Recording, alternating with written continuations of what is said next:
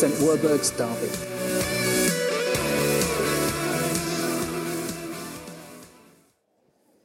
So, we've kind of been in a bit of a different series over the summer, done a few slightly different things. And in our morning services, we've been going through some Old Testament characters. And so this Sunday and next Sunday, we're going to do a bit of a two-parter just to kind of wrap up the summer series before we get to celebrate on the 16th of September. And we're going to look at a little book that's kind of tucked away at the end of the Old Testament, story of Jonah. And for some of you, you'll know the story of Jonah. You'll have heard this. You may have understood or remember at least some of these stories of this man being thrown overboard into the sea and being swallowed by a fish. And the reason we want to look at this book is because I think Jonah has the funniest line in the whole of Scripture in it, which... this is how my head works, so just indulge me for a few moments. In chapter 2, verse 10, it says, "And the Lord commanded the fish to vomit Jonah onto dry land." Now, I think that's funny. It's not a kind of immediate kind of laugh out loud, rip-roaring funny, but just picture this scene, right? This fish, or some translations call it a whale, swims along, and because God's told it, suddenly it vomits.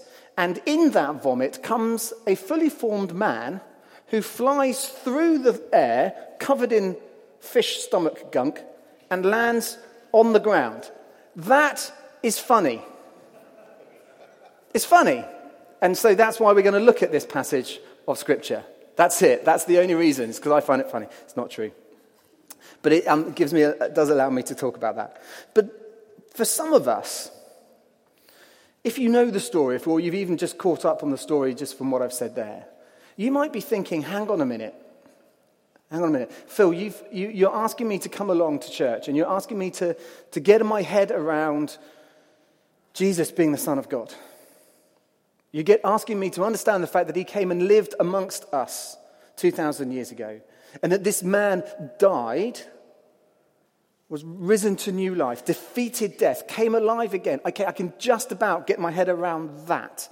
And now you're trying to tell me that someone got swallowed by a fish and then vomited onto dry land. That's just too much. That's a fairy tale, surely. That's just a kid's story. That cannot be true. If you come with those questions, I want to say to you, that's a great place to start. Come asking those questions as you read and interpret Scripture. But I want to say that those questions are questions that kind of really only we would be asking. There's a kind of a modern day question to ask. Is it true? Is it real? Can I believe this? Remember, when this story would have been first spoken, not written but spoken, the original hearers wouldn't have been asking, is this true? They would have been asking, what does it mean? What does this story mean? What are the symbolic and metaphoric overtones that are going on within this story? And actually, if you think about it, that's what we ask when we now watch movies. When we think, we don't ask, is it true? We don't want to know, we know that Luke Skywalker's not true. We know that. But if we do start to think about the stories and we ask about the symbolic and the metaphoric overtones. So I want to ask you, if you've come with those questions, is this true, is it right? Just for a moment, leave those questions there and pick up the original questions. What can I learn? What does this mean for me? And as we read this passage together, be asking those questions. So we could jump in to Jonah chapter 1. If you've got Bibles, open them up. Otherwise, it will come up on the screens. The word of the Lord came to Jonah, son of Amittai. Go to the great city of Nineveh and preach against it, because its wickedness has come up before me. But Jonah ran away from the Lord and headed for Tarshish. He went down to Joppa, where he found a ship bound for that port. After paying the fare, he went aboard and sailed for Tarshish to flee from the Lord. Then the Lord sent a great wind on the sea, and such a violent storm arose that the ship threatened to break up. All the sailors were afraid, and each cried out to his own God. And they threw the cargo into the sea to lighten the ship. But Jonah had gone below deck, where he lay down and fell into a deep sleep. The captain went to him and said, "How can you sleep? Get up and call on your God. Maybe he will take notice of us so that we will not perish." Then the sailors said to each other, "Come, let us cast lots to find out who is responsible for this calamity." They cast lots, and the lot fell on Jonah. So they asked him, "Tell us, who is responsible for making all of this trouble for us? What kind of work do you do? Where do you come from? What is your country? From what people are you?" He answered, "I am a Hebrew, and I worship the Lord, the God of heaven, who made the sea and the dry land." This terrified them, and they asked him, "What have you done?" They knew he was running away from the Lord because he had already told them so. The sea was getting rougher and rougher. So they asked him, "What should we do to you to make the sea calm down for us?" "Pick me up and throw me into the sea," he replied, "and it will become calm. I know that it is my fault that this great storm has come upon you." Instead, the men did their best to row back to land, but they could not, for the sea grew even wilder than before. Then they cried out to the Lord, "Please, Lord, do not let us die for taking this man's life. Do not hold us accountable for killing an innocent man, for you, Lord, have done as you pleased." Then they took Jonah and threw him overboard, and the raging sea grew calm. At this, the men greatly feared the Lord, and they offered a sacrifice to the Lord and made vows to him. Let us pray. Loving Father, we want to ask the questions. What does this mean? What does this mean for us? Can we learn anything from this story? Holy Spirit, will you speak through me this evening? Take my words and use them for your glory. Help us to meet with you. We ask in Jesus' name. Amen. We've just got back from holiday, and we were really fortunate to be able to go to Sardinia, which is a really hot country. It was lovely. I had a great time, and my mum and dad paid, so it was brilliant.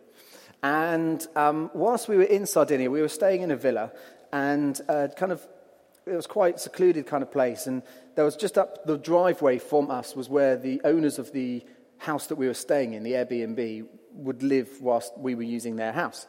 And so on one of the final days, I decided to take my 3 children to have a bit of a walk around and see what we could find. And it was kind of one of those really hot type of places, where you can hear the crickets kind of going through the summer and kind of almost see like a heat haze rising up. And we're walking around on very kind of crisp, dry, grassy, wispy land. And as we're walking, my 3 daughters, who are aged 5, 8, and 11, were kind of, about 2 meters ahead of me. And suddenly, my middle daughter, my 8-year-old, absolutely brought out this scream that was, it was kind of blood gurgling. It was, I've never heard her scream anything like it ever before in my life. And, normally, kids scream all the time because someone's stolen their sweets or they've pushed them over or they've done something. But this was like a scream of a whole nother level. And then she legged it. I have never seen her move so fast. She was out of there before I could even blink. She was done. She was running away. By the time I managed to catch up with her, and the other 2 had gone with her as well, and they were kind of screaming and running as well, I was kind of, what is it? What is it? What is it? She had seen a snake on the ground. And for her, this would have been the first ever snake she'd ever seen in the wild. I have to ask, I didn't actually get to see the snake. When I went back to where she had been, there was a pipe that might have been on the ground that she might have thought was a snake. It could have been absolutely nothing, or it could have been a snake that we don't know. But she legged it. She was out of there. The fear of what she had perceived meant that she was running as quickly as she could in the other direction. The story of Jonah is the story of someone who ran away. And so the first question I have for you this evening is, what are you running away from? What are you wanting to escape? What is the thing that you are so scared of you're not going to go there? You want to get away from that as quickly as you possibly can. Maybe it's a relationship that's gone sour. And you just want to get away from that. You want to get away from that person. You want to be away from them as quickly as you can. Maybe the thing that you're running away from is a past. Maybe it's something that's painful, something that's been done to you, or something that you have caused some kind of pain. Maybe it's financial ruin. Maybe it's health issues. Maybe it's, if you're single, it's singleness stuff. You just don't want to deal with it. It's too painful. I want to run away and ignore it as quickly as possible. Maybe it's our insecurities. Maybe it's a recurring sin. Or something that we know that is in our life that we just want to run away from that. We want to escape whatever that may be. Chapter 1, verse 3. Jonah ran away from the Lord and headed for Tarshish. Now, we might think that running away is a bad thing, and that we might want to judge Jonah. We think, oh, come on, Jonah, why are you running away from God? But let's just put some context to this story a little bit. Jonah, we believe, lived around 800 to 750 BC. And at this point, there was a guy called King Jeroboam, King J, let's call him that, the second. Important, we know that he was the second. And what he did, which was really significant for Israel and for the Hebrew people, is that he had established the northern border. Remember, Israel had gone into what they believed was the promised land. And they had had for about a century a battle between Damascus and Nineveh and all these other places up in Assyria where they would fight over this battle. Where is the border? And King Jeroboam the second, or whatever his name is, had made this border secure during the time of Jonah. Jonah, all he would have known, all that he would have lived through was conflict between his nation and the nations from the further north. And at this point, God says to him, go to Nineveh, your arch rivals who have been murdering you, killing you, fighting over your land for the last 100 years. Go there and tell them that God is calling them to repent. Nineveh today is more or less Mosul in Iraq. You would have heard of Mosul throughout the time, in particular as ISIS rose. And there was huge fighting over claiming the land of Mosul. So I imagine now, God says to you, go to Mosul. Go tell ISIS that they need to repent because God's judgment is coming upon them. I think you would have acted exactly the same as Jonah would have did. You would have run as far as away in the opposite direction as you possibly could have done. So he went to Joppa. He headed, which was on the coast in Israel, he headed for Tarshish, which we believe could well be kind of Gibraltar, South Spain. It could be that Tarshish was just a kind of name for kind of a place far, far away. But if it was in Spain, that's about 2,500 miles in the opposite direction to where Nineveh was. Can you blame him? Can you really blame him that Jonah wanted to put some distance between what God had called him to do and the fear of what he saw and get away in the other direction? So what are you running away from? And if we're honest, we might stand here and go, can we really blame you? Can we really blame you that you want to run away from that, the fear of whatever that may be? Maybe you have a sense that God has called you. He's spoken to you and has called you to do something specific.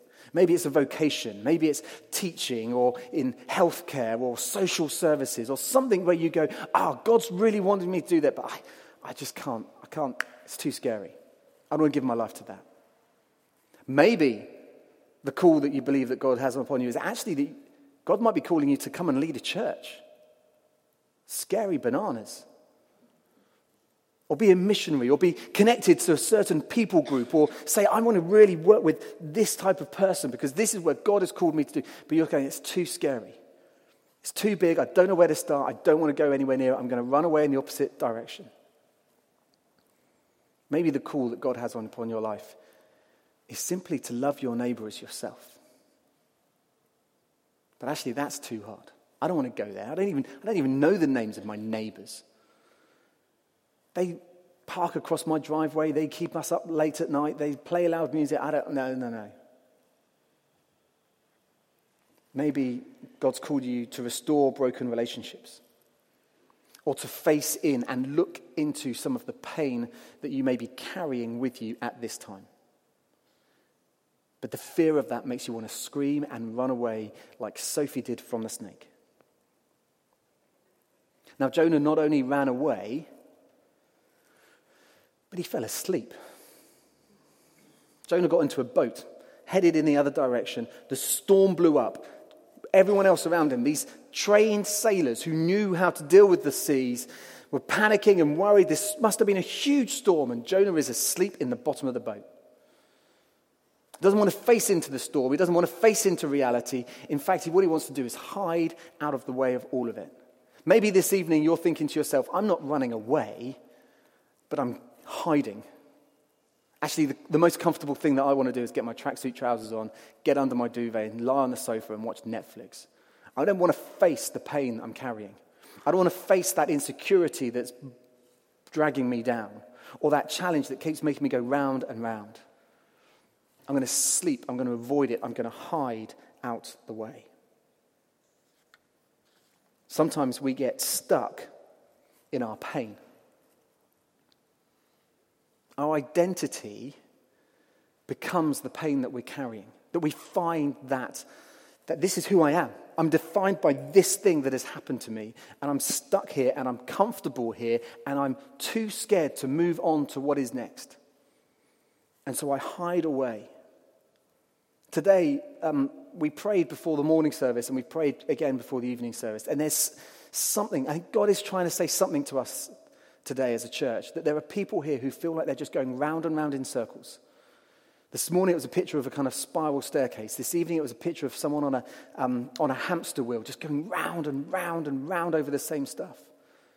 And I have this sense that God is saying to you, I don't know who it is, that if that's because you're carrying some pain, you're too scared to look into something, to face into something, you just feel like you're going round and round in circles. God tonight wants to say to you, step off that wheel. Step off that spiral staircase and trust him. Jonah, notice, was too scared to face into what he felt God was calling him to do, so ran in the opposite direction and ran straight into another storm.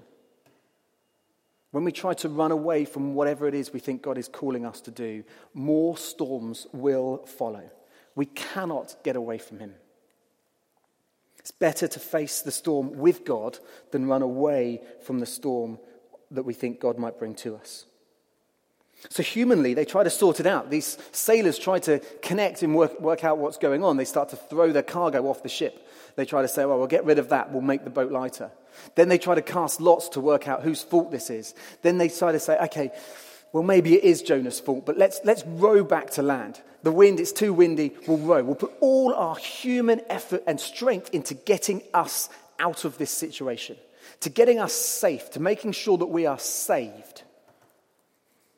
And they cannot do it. They cannot do it in their own strength. We cannot get out of our storms. We cannot think our way, physically act our way. We cannot work these things out unless we turn to God. For Jonah, there needed to be a sacrifice. Jonah was thrown overboard. Jonah's name, I believe, Jonah actually means dove. And in Leviticus, we read the fact that a dove is a suitable sacrifice for poor people who aren't able to bring lambs and other animals to the temple. Jonah was a sacrifice. He was given, and as he was sacrificed, the sailors started to praise God, and then Jonah starts to praise God. End of chapter 1, verse 16, we read this. The men greatly feared the Lord, and they offered another sacrifice to the Lord, and made vows to him. He surrendered, he sacrificed. When we let God be who God is, when we say, okay, I cannot do this on my own, I'm trusting you, that's when we see change. Notice this isn't anything to do with just face your fears. Just face your fears and get on with it. No. I absolutely do not believe in that. And I'll tell you why, and this happened this week. I took Zoe, our eldest daughter, to Alton Towers. Because she starts secondary school this week, and it was a kind of last kind of daddy-daughter date thing to celebrate the fact she's going off to school. And Zoe loves all of the major, big, fast rides. I am petrified of heights. So this was my sacrifice for my daughter to go and do this thing. On Thursday, it just so happened that the ride with the shortest queue was Oblivion. Oblivion is horrific. I mean, it's absolutely disgusting. You know, it's the ride where they ride you around to the top, they hang you over the edge, and then you just do this vertical drop. It's utterly horrendous. Like, it's not natural, it's not human, you shouldn't do it. So, being the kind of brave man that I am, we get to the top of Oblivion, and I kind of braced myself. I kind of tensed every single muscle in my body. I breathed in, held my breath, shut my eyes, and just kind of until we got to the bottom. But we had to do this 3 times. And I faced my fear, and all I can tell you is the next day, I could barely walk. I mean, the pain in my back was excruciating. I'm an old man. It's not right. It shouldn't be done. Don't face your fears. You will not conquer your fears by facing them. It does not work. Sorry, end of rant. What does work is trusting God. It's trusting that he is in control. It's going, I'm going to surrender to you. And in the midst of my surrender, I am going to worship. I'm going to choose you. Let's read on into chapter 2. Now the Lord provided a huge fish to swallow Jonah, and Jonah was in the belly of the fish 3 days and 3 nights. From inside the fish, Jonah prayed to the Lord his God. He said, in my distress, I called to the Lord, and he answered me. From deep in the realm of the dead, I called for help, and you listened to my cry. You hurled me into the depths, into the very hearts of the sea, and the currents swirled around me. All your waves and breakers swept over me. I said, I have been banished from your sight, yet I will look again towards your holy temple. The engulfing waters threatened me, the deep surrounded me, seaweed was wrapped around my head. To the roots of the mountains I sank down. The earth beneath barred me in forever. But you, Lord my God, brought my life up from the pit. When my life was ebbing away, I remembered you, and my prayer rose to you, to your holy temple. Those who cling to worthless idols turn away from God's love for them. But I, with shouts of grateful praise, will sacrifice to you. What I have vowed, I will make good. I will say, salvation comes from the Lord. Jonah's gone from running away from God to being able to say salvation comes from the Lord in the space of these 2 little chapters. Everything has changed around. He has turned to God. And I want us to note at this point that Jonah is making this prayer from the inside of a fish. Let's drop those questions about whether this is right or wrong. Let's see what we can learn from this. Jonah, I don't know about you, but I'm not guessing at this point, if it was me, that I'm desperately thinking I've been saved. You might think I've gone from one extreme, horrible situation into another. I don't understand what goes on inside a fish stomach. I have no idea. I know that in a human stomach we have acid, and that acid starts to kind of work out all of our food and get rid of the junk stuff and use all the good stuff and work out how our stomachs work. And that, I don't know, but if that works in a fish's stomach as well, that's going to be painful. It's going to be smelly. It's going to be disgusting. I don't know what Jonah's thinking about. I mean, is he thinking, oh, I'll be out of here in 3 days? No, I don't think he is. But as Jonah realizes, and as he has surrendered himself in the midst of his pain and in the midst of the storm that's going on around him, his situation doesn't change, but he changes. His heart is transformed. His attitude shifts. He stops complaining and running away and being scared of what is to come and going after what God has called him to do. And suddenly he's saying, God, I trust you. I trust you. You love me. You're with me. You're for me. You've picked me up out of this pit. What has changed isn't the situation, it is Jonah. It is him. I don't know what situation you are in. I don't know what you're running away from. I don't know what you're thinking, this is too scary, I can't face that.